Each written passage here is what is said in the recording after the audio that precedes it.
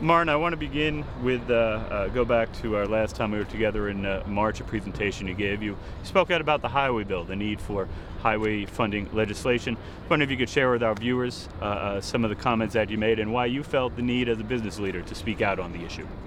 Yeah, when we talked last time, I just returned from Washington, where we had very good and intense discussions about the next round of emissions and the necessity to reduce CO2, which means to increase fuel efficiency for our customers. And it dawned to me that we are really haggling here about 2 or 3 percentage points.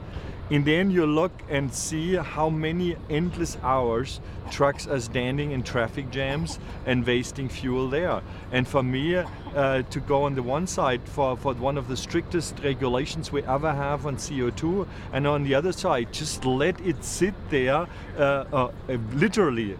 Sit the trucks there on the roads in traffic jams and waste fuel and pollute with CO2 the environment, that for me made no sense. So I used to speak up if something makes no sense to me. Mm-hmm. You talked about some of the testing that Freightliner and Daimler Trucks does on the loop and how quickly you see some of the fuel economy losses. You could share a little bit about that? Absolutely, because that was a background for my comment. So it's potentially important to let your readers or viewers hear about that.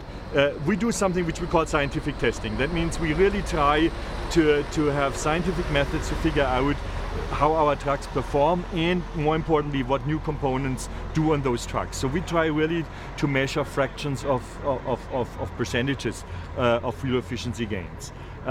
When we do that, we run always the same route. It's Portland, Pendleton, Portland, 420 miles back and forth, and it resembles a little bit the average North American routing our customers are doing. So it's an ideal route for that. We figured out that if we have one single, traffic jam in between, it screws up all the results. Mainly taking away all the advantages we might have from a new component. So we started to map the entire lane in 0.5 mile increments, and we look at the fuel efficiency of every single increment, and then we throw away everything where we see anomalies, meaning traffic jams, and focus just on the good stretches. But if you look on the bad stretches, you see ultimately that 1.5 mile of traffic jam takes away any fuel advantage you might have in a 3% fuel advantage gain over the entire length. And it's certainly not unusual to be in a traffic jam now, something only projected to get worse. Over 400 miles you run in a 1.5 mile traffic jam pretty often happened.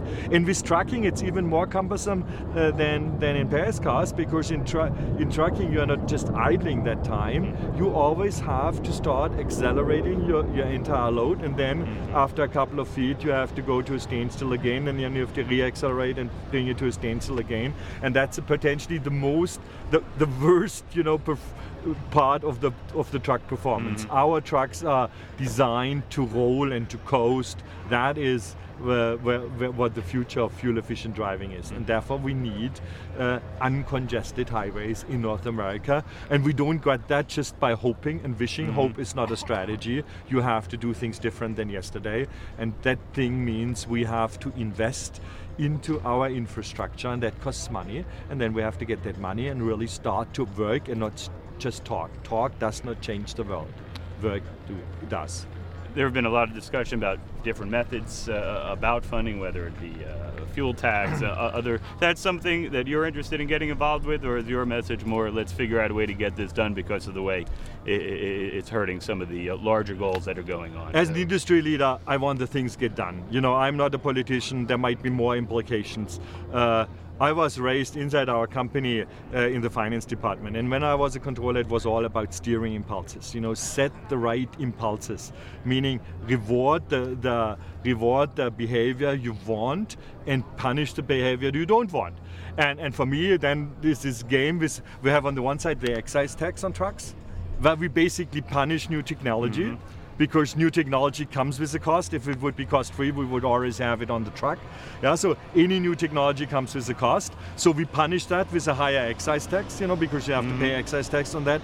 And on the other side, when you waste fuel, you get rewarded by a very low fuel tax. So for me, the first move would be get rid of the excise tax and increase the fuel tax. And if you need some more money for the highway bill, then you have to get it out of fuel ultimately.